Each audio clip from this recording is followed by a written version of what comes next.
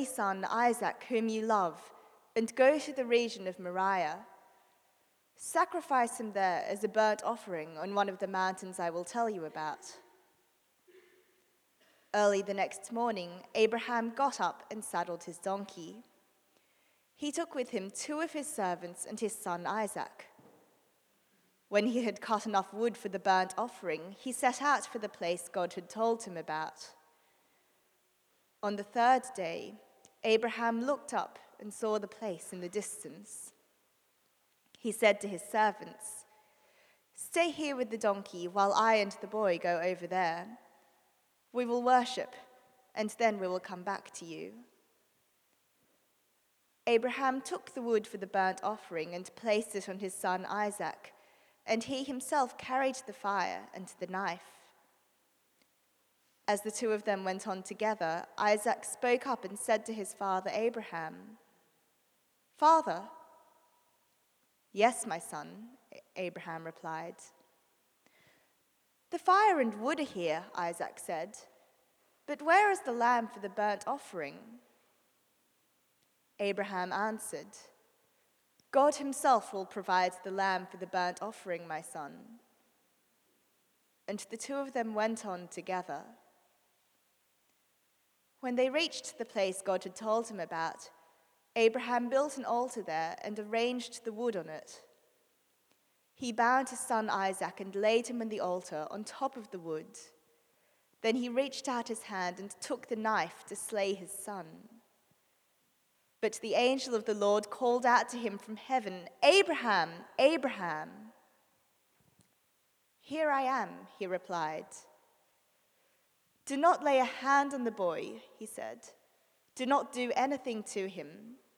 Now I know that you fear God, because you have not withheld from me your son, your only son." Abraham looked up, and there in a thicket he saw a ram caught by its horns.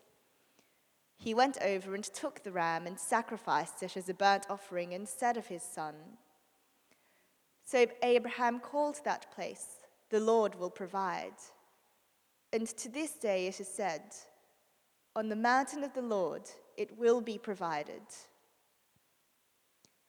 The angel of the Lord called to Abraham from heaven a second time and said, "I swear by myself, declares the Lord, that because you have done this and have not withheld your son, your only son, I will surely bless you and make your descendants as numerous as the stars in the sky and as the sand on the seashore.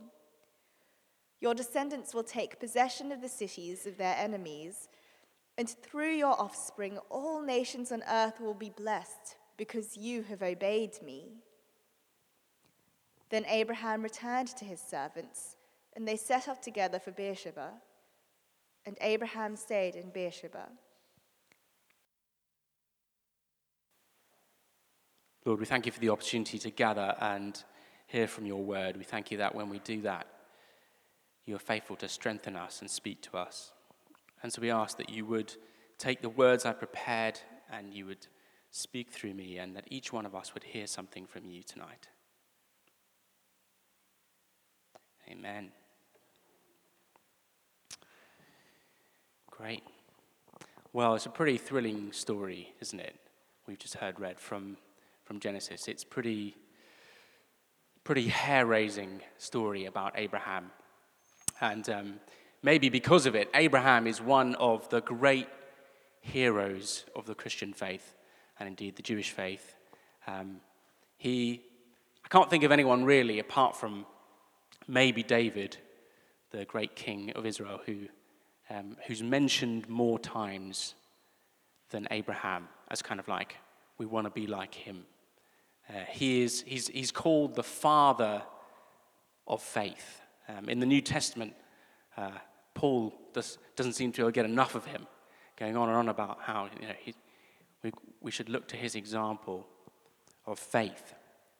And God himself vouches for Abraham as someone who he's pleased with. And so as we come here this evening, and we want to ask, how can I grow in my faith? What are the ingredients in a life of faith in a walk of faith, Abraham is a pretty good place to start. And over the last few weeks, we've been looking at a series called, it's called A Call To. And we've been looking at some other ingredients in a strong walk with God. We've been looking at how a call to follow Jesus is also a call to pray. It's a call to worship and adore God. And it's a call to witness and share our faith. But tonight we get to a topic which is maybe not quite as exciting. Maybe not so, we don't so often see seminar series on it or things like that. But we come to the topic of obedience. And obedience is one of those ingredients that has to be in there for a life of faith. You know, if you bake the cake without obedience, you don't get a follower of Jesus. And so that's our topic tonight. And I'm going to stay really, really simple. And so my first point is this. Following Jesus is going to require obedience. Following Jesus is going to require obedience. It may seem really blindingly obvious, but I think it is actually worth noting and also just telling ourselves regularly. Actually, the thing I've signed up for, following Jesus, is going to require obedience. And it's worth telling ourselves that because I don't know whether you've noticed this, but obedience is not the in thing these days. Yeah? None of the cool kids are doing it. When you hang out in the playground, which you shouldn't do unless you're certified, that's not what they talk about. That's not what they talk about. And if you go down to the pub and you again sit alone listening to someone else's conversation, these are two weird scenarios, but if you listen over here, people chatting about their work colleagues, and you might be so lucky as to hear some positive gossip about one of their colleagues. You might hear a colleague being praised for their skill. Wow, they're just really good at what they do. You might hear a colleague praised for their shrewdness or their intelligence, or maybe even if you're lucky, their honesty or kindness or all kinds of things. But I very much doubt that you'll hear someone say, wow, just got such a virtue of obedience, my colleague. Just so good at doing what they're told. It's just really not the in thing, is it? In fact, if anything, in our day and age, being obedient is seen as something that's kind of naive and weak and open to exploitation, and maybe for good reason. But it is not the in thing with our friends and those around us. And nor do I think, actually, at the moment, is it a particularly popular notion in the church either. Despite it being emphasized just everywhere in Scripture. I sort of did a test. I sort of started reading the Psalms to see how far I could get before it was brought up. Luckily, I didn't have to get past like verse 2 of the first Psalm, and there it is. Obedience. And it's surprising, therefore, that actually when we listen, and I listen to sermons as part of my job, listening around the country, and it's amazing how often you hear people saying, they start out well, and they say things like, Christianity's not a religion, it's about a relationship with a person. It's not about rules, it's about engaging with a person. And then often that ends up heading towards, and it doesn't really matter, therefore, what we do, how we live our lives. And as we know, our faith is all about a person. It's all about Jesus. It's all about him and what he's done for us. But that doesn't cancel this little thing called obedience. And if you don't believe me, take Jesus' words on it. Here are 3 little verses from John's Gospel, Jesus speaking. Chapter 8, he says, "If you hold to my teachings, you are really my disciples. Chapter 14, he says, anyone who loves me will obey my commands, obey my teaching. And chapter 15, he says, you are my friends if you do what I command. Jesus expects that if we want to say that we are his followers, his disciples, if we want to say that we love him, if we want to say that we are his friends, then following him is going to require obedience. And I think sometimes we just forget this. Sometimes we don't want to acknowledge this because we just don't want to obey. But I do think that there's a much more down-to-earth and kind of excusable reason why we sometimes struggle with really emphasizing obedience in our lives. Why so often we default in our lives to it doesn't really matter. And I think it's very simple. I think it's that we struggle, I do certainly sometimes, to put together two different pictures of Jesus. And the first one is one that we love. It's the picture of a Jesus who will receive anyone at any time. It's a picture of a Jesus whom we know says to us when we come to him, there is nothing too big for me to forgive. There is nothing too costly that it's more costly than the price I paid for your forgiveness on the cross. That nothing you do can earn my love for you or my acceptance more than what I've already done for you. And we know that Jesus, and we love that Jesus. And then on the other hand, we've got this Jesus who says, you have to obey me.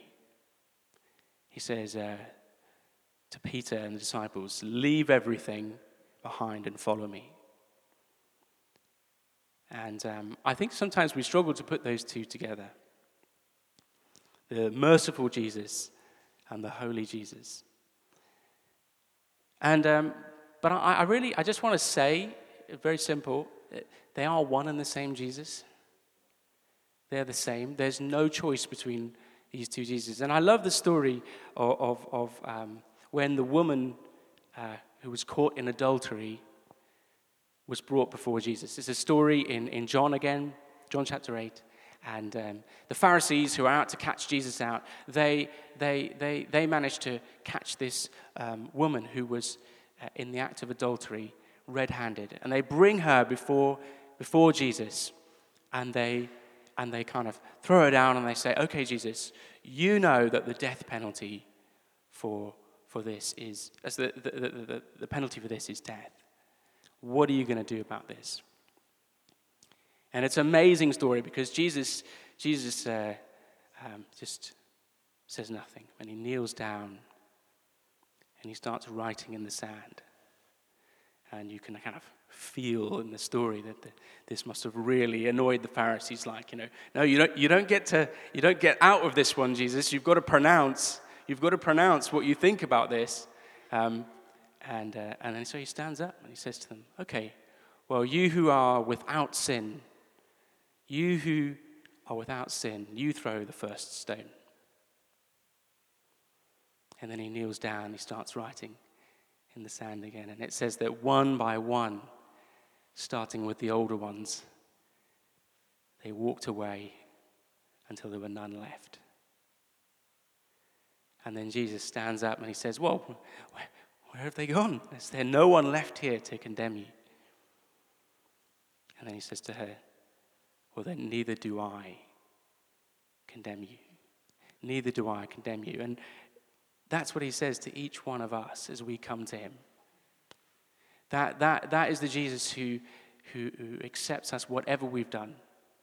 That is the Jesus that this woman met, whom in the middle of being caught red-handed, in the middle of fearing for her life, she finds a Jesus who says, neither do I condemn you. And I like to think that as Jesus said that to her, he knew what it would cost to forgive her. He knew that he would have to go to the cross. But you see, that's often where we stop reading the story. When we hear sermons on that passage, we're then sometimes, it's just the only thing that's emphasized is that Jesus accepts everyone, that therefore everything's fine, and it doesn't really matter, seems to be the end of the story. But it's not the end of the story, because that's not everything Jesus says. When there is no one else there except him and this woman, first thing he says to her is, neither do I condemn you. And the second thing is, so go now and leave your life of sin.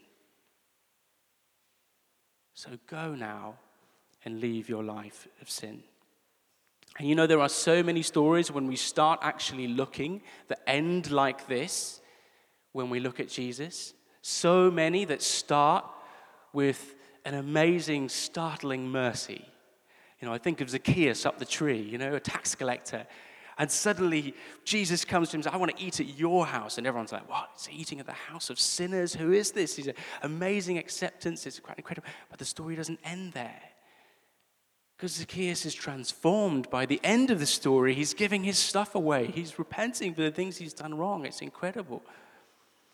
Jesus coming and healing people by the pool of Bethesda and just touching them and transforming their lives. And then we see him finding them later and saying, you know who did that? That was me. I want you to know who I am. And by the way, repent. Change your life. We do not have to choose between these two Jesuses. They are one and the same. And in fact, we cannot choose between these two Jesuses. The Jesus who accepts and forgives us also tells us to follow him. Jesus always says to us both, I do not condemn you, and leave your life of sin. We cannot have a Jesus who's just our Savior and not also our Lord. I know it's kind of a popular phrase when people say that God's love, God's grace is unconditional. It's only half true. There are no conditions before God's love. There are loads of conditions after. It's be transformed. It is live a grateful life. It is tell people about me. It is live in the light that you now know. Jesus takes hold of us and he turns our lives upside down. He says, I do not condemn you. Now go and leave your life of sin. And Paul, writing to the Galatians, letter to the Galatians, it's a fantastic letter. The first 5 of 6 chapters of it is Paul telling them how amazing God's grace is. Just how they can't earn it, how they shouldn't go back to any ways of trying to earn God's love or acceptance, how everything's been done by Jesus. And it kind of he hammers on that for 5 chapters, just saying it again and again in different ways. And then he gets to chapter 6 and he says this, which cuts the other way. It's kind of a surprising end. He says, do not be deceived. God cannot be mocked. A man reaps what he sows. Whoever sows to please their flesh, to please their natural desires and the evil desires from the flesh, they will reap destruction. Whoever sows to please the Spirit, whoever lives to please God, from the Spirit will reap eternal life. So let us not become weary in doing good, for at the proper time we will reap a harvest if we do not give up. And I guess my first point just this evening is, don't be deceived. Don't be deceived into thinking that God's amazing and endless mercy and kindness means that it doesn't matter how we live. I don't know about you, but that is the quickest lie that comes into my head when I'm really, really struggling with doing something I don't want to do or not doing something I don't want to do. It's just like the first thing that comes into my head. It doesn't really matter. But it's not true. Don't be deceived. Whatever it is you're thinking about, whatever the things you're dealing with, It matters what you and I do. And coming to our reading of Abraham, we see a situation in which it really mattered. We see Abraham who just finds himself, maybe not by choice, but nonetheless addressed by God. God steps into his life and speaks to him. And suddenly he knows what he couldn't know before, which is what God wants him to do. And he has a decision, and he can go left or he can go right. But it matters, and it will change. It will change the course of his life, and it will change the course of his family's life, and it will change his relationship with God. We remember Abraham as this great hero of the faith because he was obedient. This is like the story in his life that is referenced when the scriptures talk about his faith, his relationship with God. It's this story. We wouldn't be remembering him if he didn't say yes to God. If you do a study of Abraham's life, there's lots to learn, but he was fundamentally a yes man when it came to God. That's what the Christian walk requires. Making a decision early on that whatever comes, I'm going to be a yes man, a yes woman when God speaks to me. Sometimes God speaks and he steps into our lives. He reveals something and we have a decision to make. And like Peter and the disciples on the shore, when Jesus called them to follow him, your life will not be the same. It does matter. Like that adulterous woman who encountered the amazing forgiveness of God, she had a choice. Was that going to be a journal entry in her life? Was it going to be one day? Wow, this one day, I just encountered this Jesus. He was amazing and he didn't condemn me. Was that just going to be one day in her life? Or was she going to start following Jesus? Was she going to take him up on his second invitation and make this following him a life-changing experience? So here's the first thing. Following Jesus is going to require obedience, and it matters how we respond. Here's the next thing, very briefly. Obedience involves trust. Obedience involves trust. So, number one, if I want to follow Jesus, it's going to involve obedience. Number two, that is going to involve trust. Reading this story and rereading this story, trying to get inside the head of Abraham, I sort of discovered I just can't. I can't imagine what must have been going through Abraham's head that night. Can you imagine? I mean, I've had a few times when I've had something big in the morning, maybe an exam or an interview, or dreading having to speak to someone or something like that. And sometimes you just can't get to sleep, and you sit there and something just ticks over in your head. Can you imagine that times 1,000,000? Can you imagine the questions? Can you imagine the things he would have been saying to God as he walked with his son towards this mountain? Maybe some of these would have come into my head. Lord, what? Why? Why have you said? I don't understand. There doesn't seem to be a plan here. This doesn't seem to achieve anything. Is there not another way to achieve whatever you're trying to do? Do you not understand how painful this is? And you promised me, my son. This was part of, you said I was going to have Isaac. Are you going back on your promise? Are you trying to punish me? Can you imagine all the questions that must have been going through his head? I don't know what I would have done in that situation. And I admit that I really struggle with this passage. I admit that I can't make sense of God's requests to Abraham. And to some extent, I think that's why it's so helpful for us. Because even in hindsight, we can't understand it. And that must help us a little bit with what Abraham must have been thinking. I can't see past this command you've given me. And that is often what obeying Jesus feels like. What? I can't understand I can't see how this works. I can't see the logic. But when we have decided that we're only going to obey when we understand why Jesus has told us to do that, when we say we're only going to obey when we see how it fits into the big plan, only when we want to do it, then that's not really obedience, is it?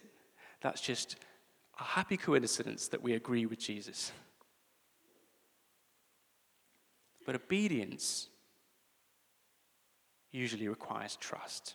And I know that for myself. I think back to even just recently when, nearly a year and a half ago, when I had to make the decision about whether to take the post here or not. And I don't know why God didn't make it easier. Why is it that it all came down to one day? Why is it that I had to say no to somewhere else first? Why is it that, at the end of the day, I had to sit in my room and just say, the only thing I know for certain here is that you've spoken. I haven't got much else to go. Why is it that God tends to bring us to these moments in life when all we've got is his word? I was speaking at a house party, a kind of getaway this week, and with some very keen freshers who've already signed up to a getaway before they've even arrived. I mean, that's respect. But anyway, we were talking about kind of how to spend your time wisely at university, and one of the things we were talking about was the Sabbath. Choosing to set aside a day where you don't do any academic work, and you trust God, and you say, this is for you, because you've commanded us to take a Sabbath. So we talked about that. And then at the end, one of the students puts his hand up and says, well, first of all, did you do it? Which is a great question to always ask the preacher that. No, don't ask the preacher that. And so I was like, okay, well, I did it for my second 2 or 4 years. I'll admit I didn't do it at the beginning. And then the next question was even worse. He said, does it work? And I had to think about that one. And my answer was, no, it doesn't work. If you mean, does everything fit? No, it doesn't work. Sometimes you're staring down the barrel of a deadline or something important, and it doesn't add up. And you taking a Sabbath is going to mean you are not going to get that work done, or it's something important's not going to happen. And at that point, choosing to take a Sabbath is not about whether you can make it work or understand it. It's about saying to the Lord, you've asked me to do this. I'm going to trust you. That this is more important, that in the long run, this is for you. I've got nothing else. I know you've spoken in your word, and I want to trust you.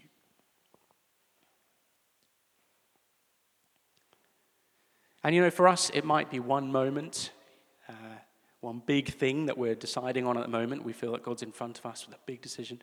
But often it might be an ongoing thing, small things.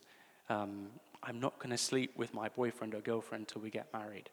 I'm not going to fiddle my tax returns. I'm not going to. And there's these things that maybe we look at, and they're ongoing things, and they wear at us, and they wear at us, and they wear at us. And the first thing that might attack us is, does it matter? And the second thing that might attack us is, does it work? I can't see, I don't understand. And we need to choose to trust. And I have to say, this is the only way I can make sense of this passage with Abraham. This was not Abraham's first time at the rodeo. This was not the first thing that God ever said to Abraham. And that's the only way I can make sense of this passage. Abraham had a history with God. God had asked him to obey him many times before, and he'd taken risks before, and he had seen God provide before, and he had come to the point that when God asked this admittedly crazy thing of him, he could say, I cannot see how this is going to work, but I do see you. Obedience requires trust. And finally, obedience leads to blessing. Obedience leads to blessing. And this is really important. It's not all a downer. Obedience is awesome. We were made for this. We were made to live lives of trusting obedience. At the end of this whole episode, God himself says to Abraham, I swear by myself, declares the Lord, that because you have done this and have not withheld your son, your only son, I will surely bless you and make your descendants as numerous as the stars in the sky and as the sand on the seashore.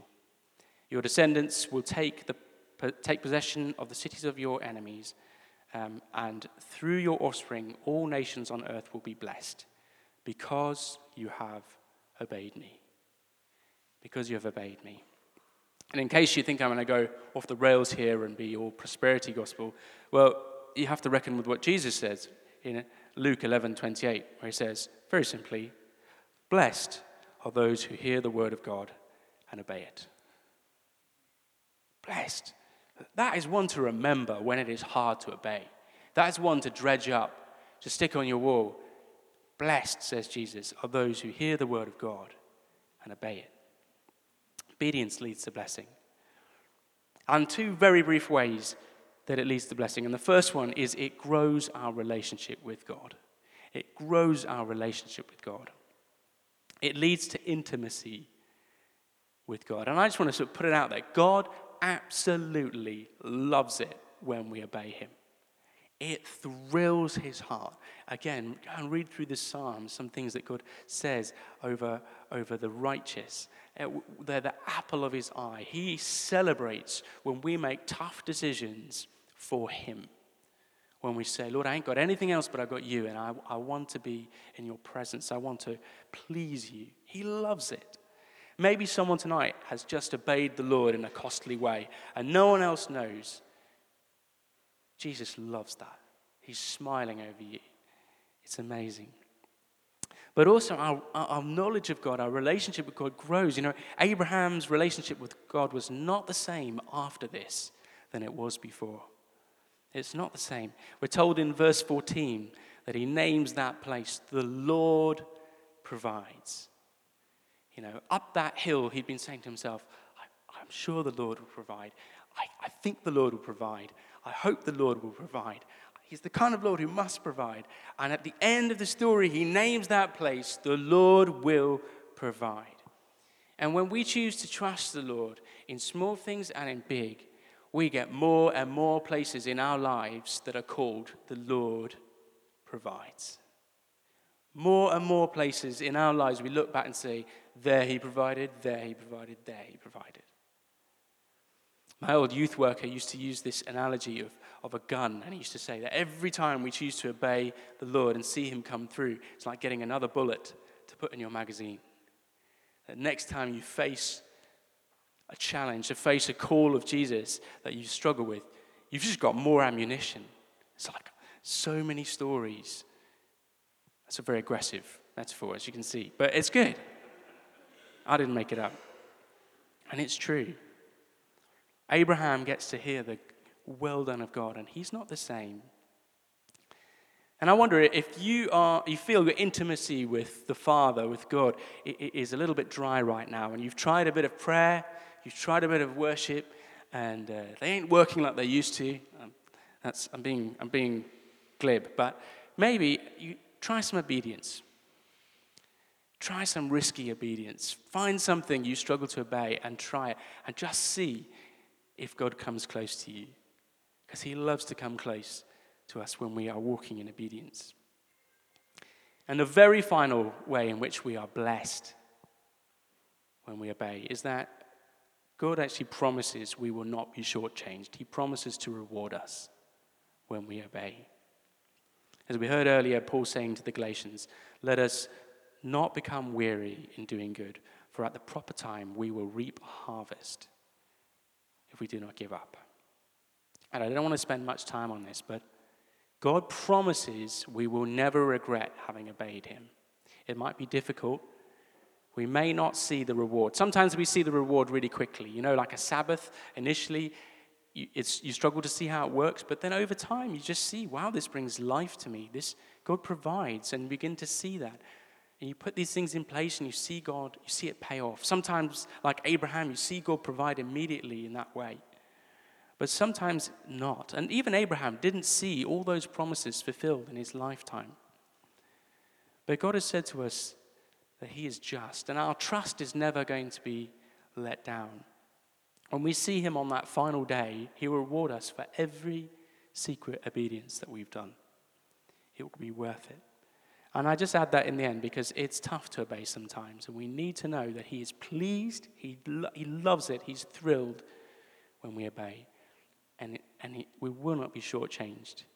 He will pay us back in full. And so I want to kind of end there, but I also just want to throw out a challenge. Obedience is just part of our walk with Jesus. Why not decide to obey? Not just once. Why don't you say to God, Lord, I want to be an obeying person. I want it to be a core strand of who I am. I want to be a yes man. I want that to be my instinct.